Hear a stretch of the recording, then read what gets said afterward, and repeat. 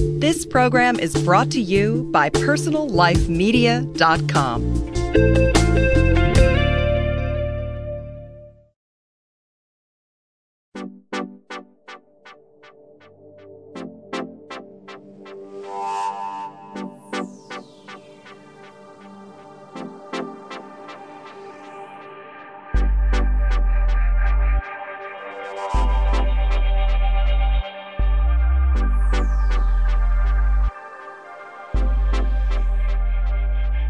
I'm Terry Struck, your weekly host for Beauty Now, where you can listen to experts in plastic surgery, hormones, hair and lash extensions, and many more things. Today we have Dr. Sarah Wasserbauer, who does, can you believe this, eyelash transplants.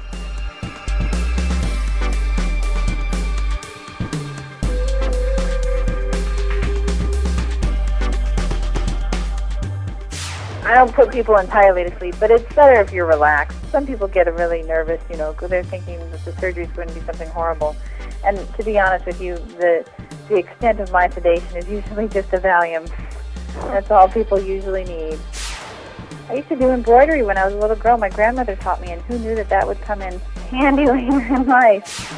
New hair is permanent? They are. They are yours for life. About $6,500, and there are financing companies or credit cards you can... Yeah, there's quite a few of them. There's better options for financing this than there are for me to buy a car. That's true.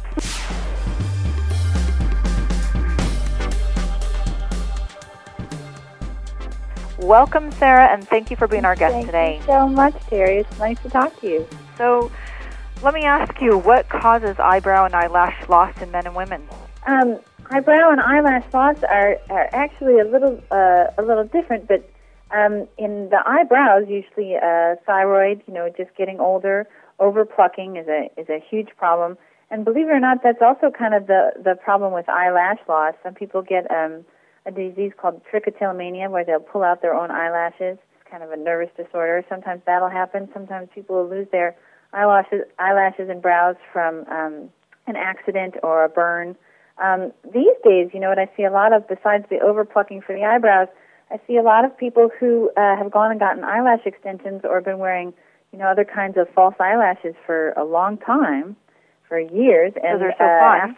After you do that, you kind of damage the hair that's, originally yours. So I see a lot of people coming in after getting addicted to that look of, framing their eye and making it look, really like it pops. And no longer wanting to pay for the eyelash extensions, but now that they've damaged the underlying hair, they just can't live without something there. Well, so let's just say that your lashes are sparse, just not gone, but just sparse. Can you make them fuller?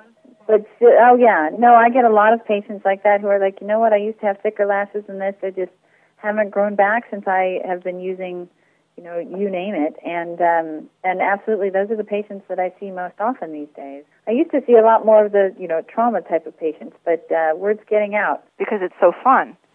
So is this something that you need to go to sleep for? No, this is something that people usually stay awake for. It's something that doctors call conscious sedation.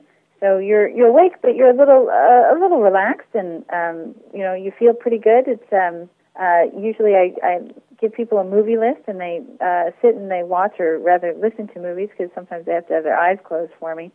But it's not something that you have to go under major anesthesia for. It's a day-long procedure. I mean, it takes about 4 hours to do the procedure. Is it necessary, though, to be? No, to be put out or put asleep? Right, put to sleep. I don't put people entirely to sleep, but it's better if you're relaxed. Some people get really nervous, they're thinking that the surgery is going to be something horrible.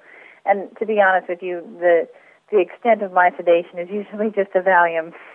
That's all people usually need. Really? Yep, that's about it. What if they want more than Valium?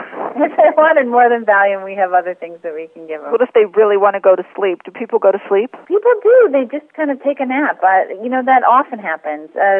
They just feel so relaxed, and I'll be honest, my chair has memory foam. And so nice. they just get into that, and they just fall right asleep. And then they wake up with, a lot more eyelashes than they went to sleep with. So where does the donor hair come from? Typically, donor hair for any transplant procedure comes from the back of the head. because you have extra, kind of redundant tissue back there. The back of your head's a joint, so that you lean your head forward and back. So you have hair there that can be taken that's not going to be missed. But for eyelash procedures, it depends on the person. If they have very fine, delicate hair, you can take it from the very back. If not, I usually try and go right around the ear, where you kind of have little tendrils where kind of wispy little hair grows. You have to be careful when you're doing eyelash transplant on, your lady patients, because if you were to wear your hair up, I don't want anybody to ever have a scar there. But for the most part, there's so little hair taken out that that's not even a concern. You just want to make sure that you match the caliber, the thickness of those hairs in your lashes with the thickness of the hair that you're putting in from elsewhere on the head. So how long is the scar? Oh, minimal, like a millimeter or two. So not very long. If there is a scar at all. Most of my patients don't even scar. You can barely see it? Yeah. So how do you do it? So you take some of the hair from, say, behind or above your ear, and then under a microscope, and all of this is done under microscopes. I wear a set of, magnifying glasses on my head. Anyone else helping me in the operating room helps me by wearing magnifying glasses as well. Everything's done under a microscope. Once you take those individual hairs out, kind of in a little block, you select out the individual hairs that would match the hair on your eyelashes the best, and you leave the hair long. It's kind of tough to do on somebody who has really short hair, and usually I tell people don't cut your hair for a couple of weeks. Because what you do is you take a curved needle and you thread the hair through the back, kind of like you're about to sew something. And when the eyelid is all anesthetized, it's kind of swollen so that you never have a needle anywhere near your eye, and you basically sew it into the lid. Using the end of your hair follicle, if you ever pulled out a hair, you have that little bump at the end. That little thing kind of acts as a knot, and you pull the hair through, and that's about it. So amazing that you can do that. It does. It's kind of like, I used to do embroidery when I was a little girl. My grandmother taught me, and who knew that would come in handy later in life. Is the result natural? The result is natural when you do it properly. There's instances, I think, of some people not picking the right caliber of hair. Let's say you have really thick hair and very fine lashes. Well, then that won't look quite as nice. But for all of the patients that I do, it comes out, the hair looks very natural. What if you have really fine hair, though, in the back? If you have really fine hair in the back, that's even better. Oh, really? You would want nice, fine hairs. If you had very thick lashes, you probably wouldn't be coming to see me in the first place. But very fine hair is what, a good eyelash needs. Something subtle. You don't want it to look odd, and you want it to really blend in with the rest of the lashes and just kind of add bulk and definition to that, that area right around your eye. So obviously you have to get it dyed, right? I mean, if women dye their hair. If, you'd be surprised. It depends. I always kind of have that quandary when a blonde lady with very thin hair comes to see me, because I can put in more blonde lashes, but unless they're going to, have them tinted or something, you don't see more blonde lashes. There's just more there. So typically, those sort of patients would go and try and get them tinted anyway, and then come to me and have the additional lashes put in, and then you can see them. Or if they're going to wear mascara on a daily basis, which is what most blonde patients do anyway. And how long does it take before people can see results? It takes about 2 to 3 weeks while you have the lashes immediately post-op, and then they start to grow.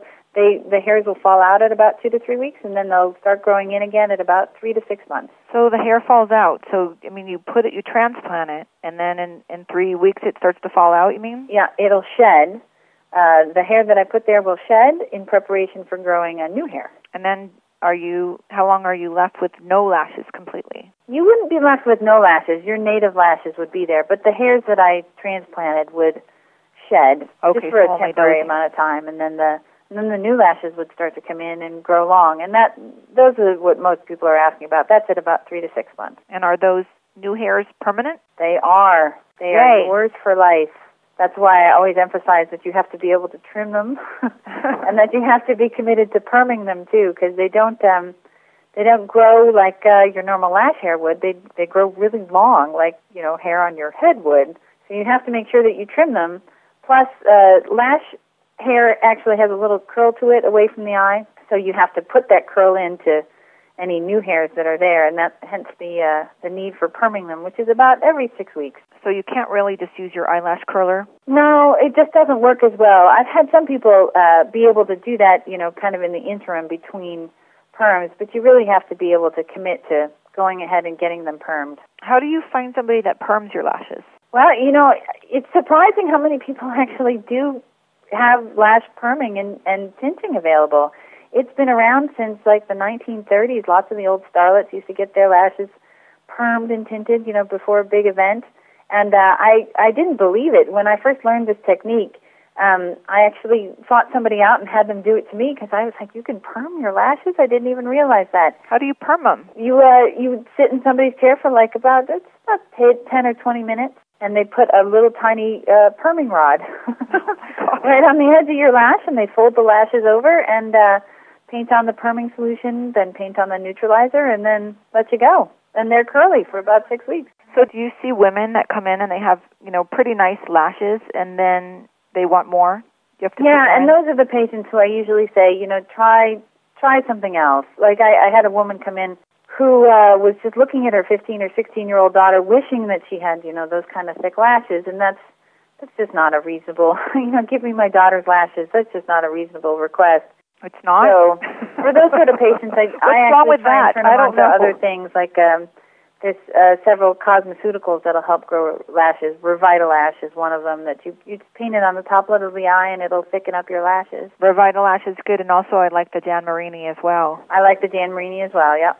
Like both of those. And I think that's good kind of just to do every day anyways. Yeah, and really maximize the lashes that you can get via that without having to, go through the risks of surgery. So for the main part of your clients, are they people that have had cancer or people that just... Mostly, up until a couple of months ago, it was mostly people who had car accidents, old cancer patients, people who'd been through their chemotherapy treatments and not gotten anything back, and burn patients. Those were kind of the majority. Now everything is kind of turned on its head. I mostly have cosmetic lash augmentation patients who've been wearing false eyelashes or have been getting extensions for a really long period of time, and would really like them back now that they've lost some of their original lashes. Because you can see those obvious gaps. Yeah, you can see, holes. They're kind of patchy. Right. And they'll always bring in, old pictures and show me. Well, this is so interesting. We need to take a break. I want to come back and ask you more questions. We're talking to Dr. Sarah Wasserbauer about eyelash transplants, but we're going to thank our sponsors really quick. Listen to Living Green, effortless ecology for everyday people.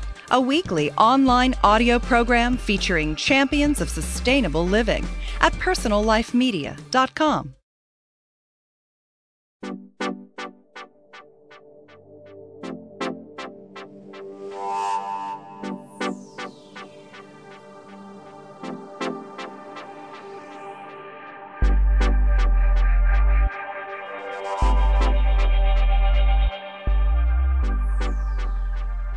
Hi, we're back talking with Dr. Sarah Wasserbauer, and we're talking about eyelash transplants.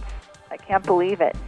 Thank you, Sarah, for talking with us today. It's and we just left off talking about, what were we talking about? We're talking about people that were candidates for this. Right. So most of the patients that I see are if they haven't lost their lashes from, something like a burn or being in a car accident. These days, I usually see patients who have been wearing eyelash extensions for a long period of time and have lost a great number of their native lashes. They're just not growing in as full as they used to. And those patients have really enjoyed the benefit of having, thick, full lashes with the eyelash extensions for a while. And so they really find that they can't live without them. I can't live without them. I love them. That's why I'm so upset that you turned that lady away just because she wanted her 16-year-old daughter's lashes. Well, I turned her on to Revitalash first. If that didn't work for her, then we'd talk again. But we can only respect that. I like that, and I like Jan Marini.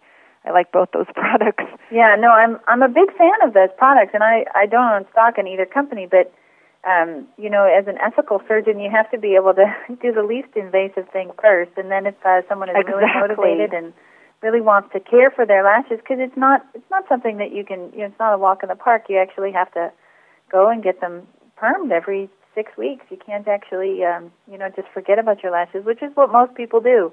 But a lot of people who come to see me have already kind of gone through that thought process and have already been playing with their lashes daily anyway, and so they're perfectly willing to go ahead and care for the lashes as they do require. No, and I'm sure, as you said, you get addicted to them, and as soon as you see that you have a hole, you realize you've ruined your lashes. Right. So what is the cost? I hate to ask cost, but on this show we want to cover everything. Because it is such a rare procedure, I guess it's expensive, but not compared to, getting the $500 or $600 extensions every 2 to 3 months. It's about $3,000 per lid. If someone only, if I have to do a reconstructive thing, then I would do one lid or the other. For most patients who come in for cosmetic, it runs about $6,500. About $6,500, and there are financing companies or credit cards you can. Yeah, there's quite a few of them. There's better options for financing this than there are for me to buy a car. That's true. And that's the same for all plastic surgery. It is. And you made a really good point, which you're going in for lash extensions, which cost a couple $100 every couple weeks. It does add up. Yeah, and you think about these being permanent, and that's the major advantage over using something like Revitalash or going and getting eyelash extensions, is that these are a permanent cosmetic solution, which I'm sure is just a godsend to so many people. Yeah, and you don't realize how much you like your lashes until you lose your lashes. They're just wonderful to have around. True with anything. Now tell us about the complications. What could happen? There aren't very many complications. It's a rare surgery, so maybe enough of them haven't been done. There's probably been, I've done myself under 50 of them, but most docs have done under 10 of them. Because there's only a handful of surgeons that do this procedure, correct? And most docs don't like to do this procedure because it does. I am sitting there putting one hair in at a time for about 4 hours. Amazing. So unless you've got steel pants, you don't even want to get into it. But this is really up my alley, so I really love to do it.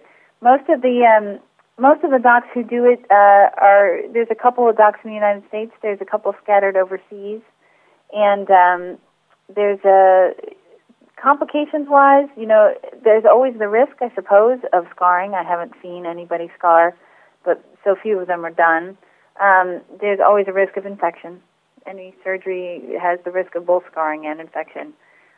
Because you're working around the eye, you do really need to make sure that the person understands that if a lash decides to grow out in a direction you didn't originally like, that you need to make sure you curl it and trim it so that it stays out of your eye. Right. And, post-operatively, some people will get a sty or a chalazion. These are just fancy doctor words for those little infections you kind of get on your eyelid. And do you use topical drops for that? You can use drops or you can just use a hot compress.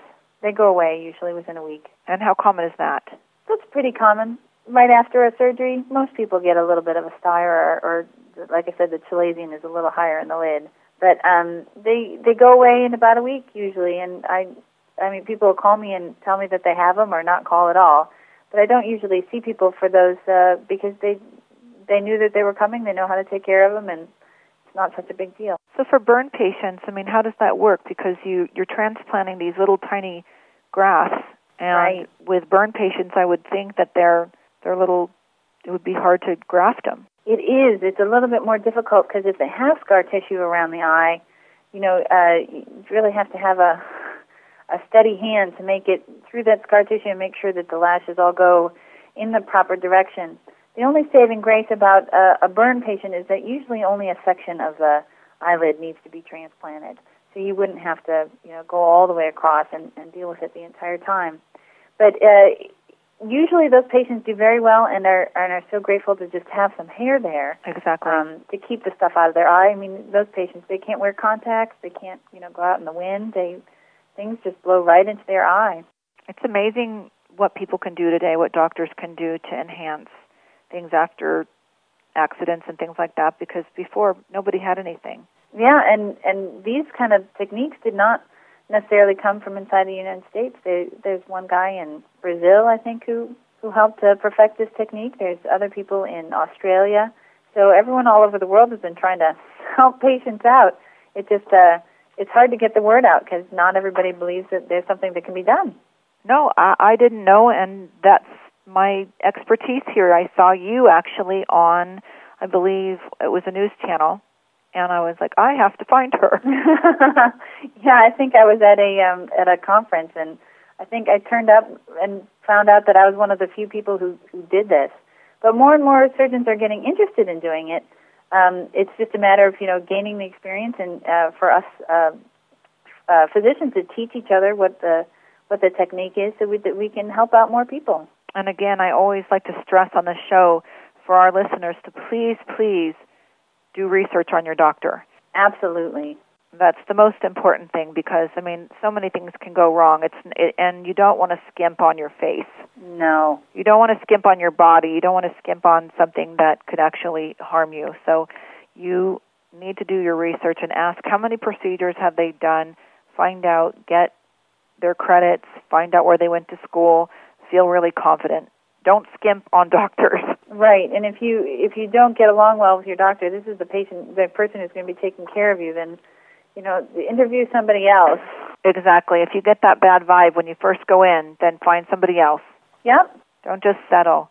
And let me tell you, doctors do that too. No, that's true. That's exactly right. You have to do that. Now, let's talk really quick about eyebrows. Oh, yeah. Eyebrows are another thing that you don't know you loved until you're missing them. And you see so many women as they get older, they lose their eyebrows. That is often the case, and even so many women who are younger who just, continue to pluck and don't realize that, sometimes those hairs just don't come back. There's an old joke about a fraternity prank where they shave one eyebrow. Well, that's not quite a joke. You always have kind of a 1 in 3 chance of that eyebrow not coming back.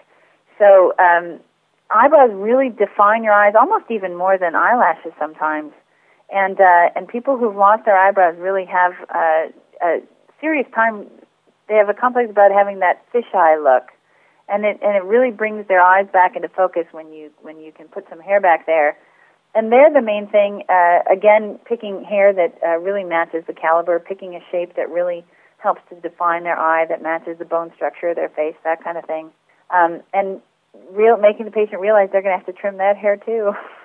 So you also take that from the back of the head? Yep, or from behind the ear, just depending on where the hair caliber is and what our specific goals are, yep. And then you transplant that. And I have to say, sometimes you see the worst tattooing. Can you transplant over that tattooing? Yes, and often if a patient if they just got a tattoo done and they don't like it and that's why they're coming to me, then I'll say, we need to wait a little bit and see what we can do. But I will often get patients who have been tattooing for years who are just tired of not having any hair there. They almost don't care what the brow looks like. They, we look over lots of photos of different brow shapes, but people just want to have hair there. They want to know when they put their hand right above their eye that there's just going to be something that's just soft and they can stroke. And it also, brings the focus back down to their eye. So in a way that a tattoo just doesn't. Right. In some of those tattoos, another good thing to spend your money on is a really, really qualified tattoo artist. Yeah, I only have one that I recommend, and she is about the most anal retentive person. And I was like, wow, you're like me. I guess I like you. Maybe I'll send some people to you. Well, we need to get her name because I'm looking for a good tattoo person to interview on Beauty Now. Right. Yeah, maybe I'll because I think that is so important. When tattooing's done right, it looks so incredible. It can look very real. She does the individual hairs, and she herself has actually come in for brow reconstruction, or at least this one that I'm thinking of has. And even though she's done a beautiful job, tattooing, she still wanted to have just a little bit of hair there. Well, that's the thing. The tattooing can be beautiful, but a little bit of hair would make it look really great. Right, and it'll just help define it even more. And it just looks more realistic that way. So what do you recommend for people that are saying, wow, that's just too much money for right now? You think to use these products over the counter? Yeah, I would definitely try either the Revitalash or the Jan Marini first and give it a good chance to work. They always say, doctors are harping on patients to make sure that they take their medications. But if you're going to spend on that little tube, which is expensive as well, $1,500, definitely use it every single night, and then you will suddenly see some results. I got people calling, after 2 weeks, and I say, well, you really need to use it in 6 to 10 to be able to get the to really get the full effect. Get the full effect, and then you can judge. But that's actually what you just brought up was something good. What is the cycle of a lash? 90 to 120 days, which is one of the reasons that they fall out. And then so 90 to 100 days, and then they fall out, and then you grow a new one? Mm-hmm. And that's why sometimes your lashes look better than others. Right. And that's why sometimes when you start to use a product like this, or even when you go through surgery, you'll sometimes shed the old hair. But that's not a bad thing. That's just in preparation for growing a new one. What is the oldest patient that you've had? The oldest patient that I've had for eyelash or eyebrow? Either one. Well, in his 80s. In his 80s? And did it work? And he wanted brows. For lashes, in her 50s. And did it work? Yeah, worked beautifully. What would you recommend to be the oldest patient? What is... I don't think that there is an absolute number. I do hair transplant. This is the majority of my practice is hair transplant because there's a lot more people who need that. But I've done hair transplant on a 92-year-old. He was on his third wife, and he really wanted to look good for their wedding. That's so cute. And his wife was like 20 or 30 years younger than he was, and he was hale and hearty. I mean, he jogged more than I did per day. He was in better shape, so there was nothing wrong with going ahead and doing it, and he got a great result. So, I think as long as you're in good health and you have, donor tissue available that's appropriate, that's, you can go for it. Make yourself look good. Why is there an age limit to any of this? There really isn't. No, I just said that to my girlfriend today. We were on a hike, and she was like, I think I'm too old to get a facelift. And I'm like, never. You have everything going for you. Go ahead and go for it. Right. I don't do facelifts, but, Lord, if I needed one at 82, I'd get one. Exactly. Me too. I actually want to sign up. I was really upset that you said you can't get them if you have eyelashes, but I don't know. I think this sounds incredible to have thick lashes and just come in. Yeah, you can get them. You just have to meet all the criteria. I insist on meeting all my patients in person because I don't want this to become, the latest fad and then have somebody actually have a negative outcome. So I insist on meeting all my patients in person for that reason. But, as long as people know exactly what they're getting into, I don't have a problem. Well, it sounds like that you're one of the doctors that we like to interview on this show, people that are really careful and really great in their field. Cautious. We're cautious. Well, cautious, too, and also that you would turn away somebody says a lot about you. Well, we do turn away quite a few people, so I hope if somebody comes to me from this show and gets turned away, they don't take it personally. No, don't take it personally. They should be happy. That means they have lashes. Right. That means they're doing well. That means they just need to go home and put a little bit of medication on for the time being. Right, and see how it turns out, come back and rave to me about how those products work. That's so great. Well, thank you so much for talking with us today. Terry, it was my pleasure. This is such an interesting new field. Yeah, it really is. It's groundbreaking. And if any of our listeners would like to find Dr. Sarah Wasserbauer, please go to personallifemedia.com and you can get transcripts of today's show, and we'll link you up to Dr. Wasserbauer so you can find out how you can get an eyelash transplant. Thanks for being with us today. Thank you, Dr. Sarah Wasserbauer. My pleasure, Terry. You have a great day yourself. You have a great day, and I appreciate talking to you, and we'll talk to you soon. Okay. Bye-bye. Bye-bye. Find more great shows like this on personallifemedia.com.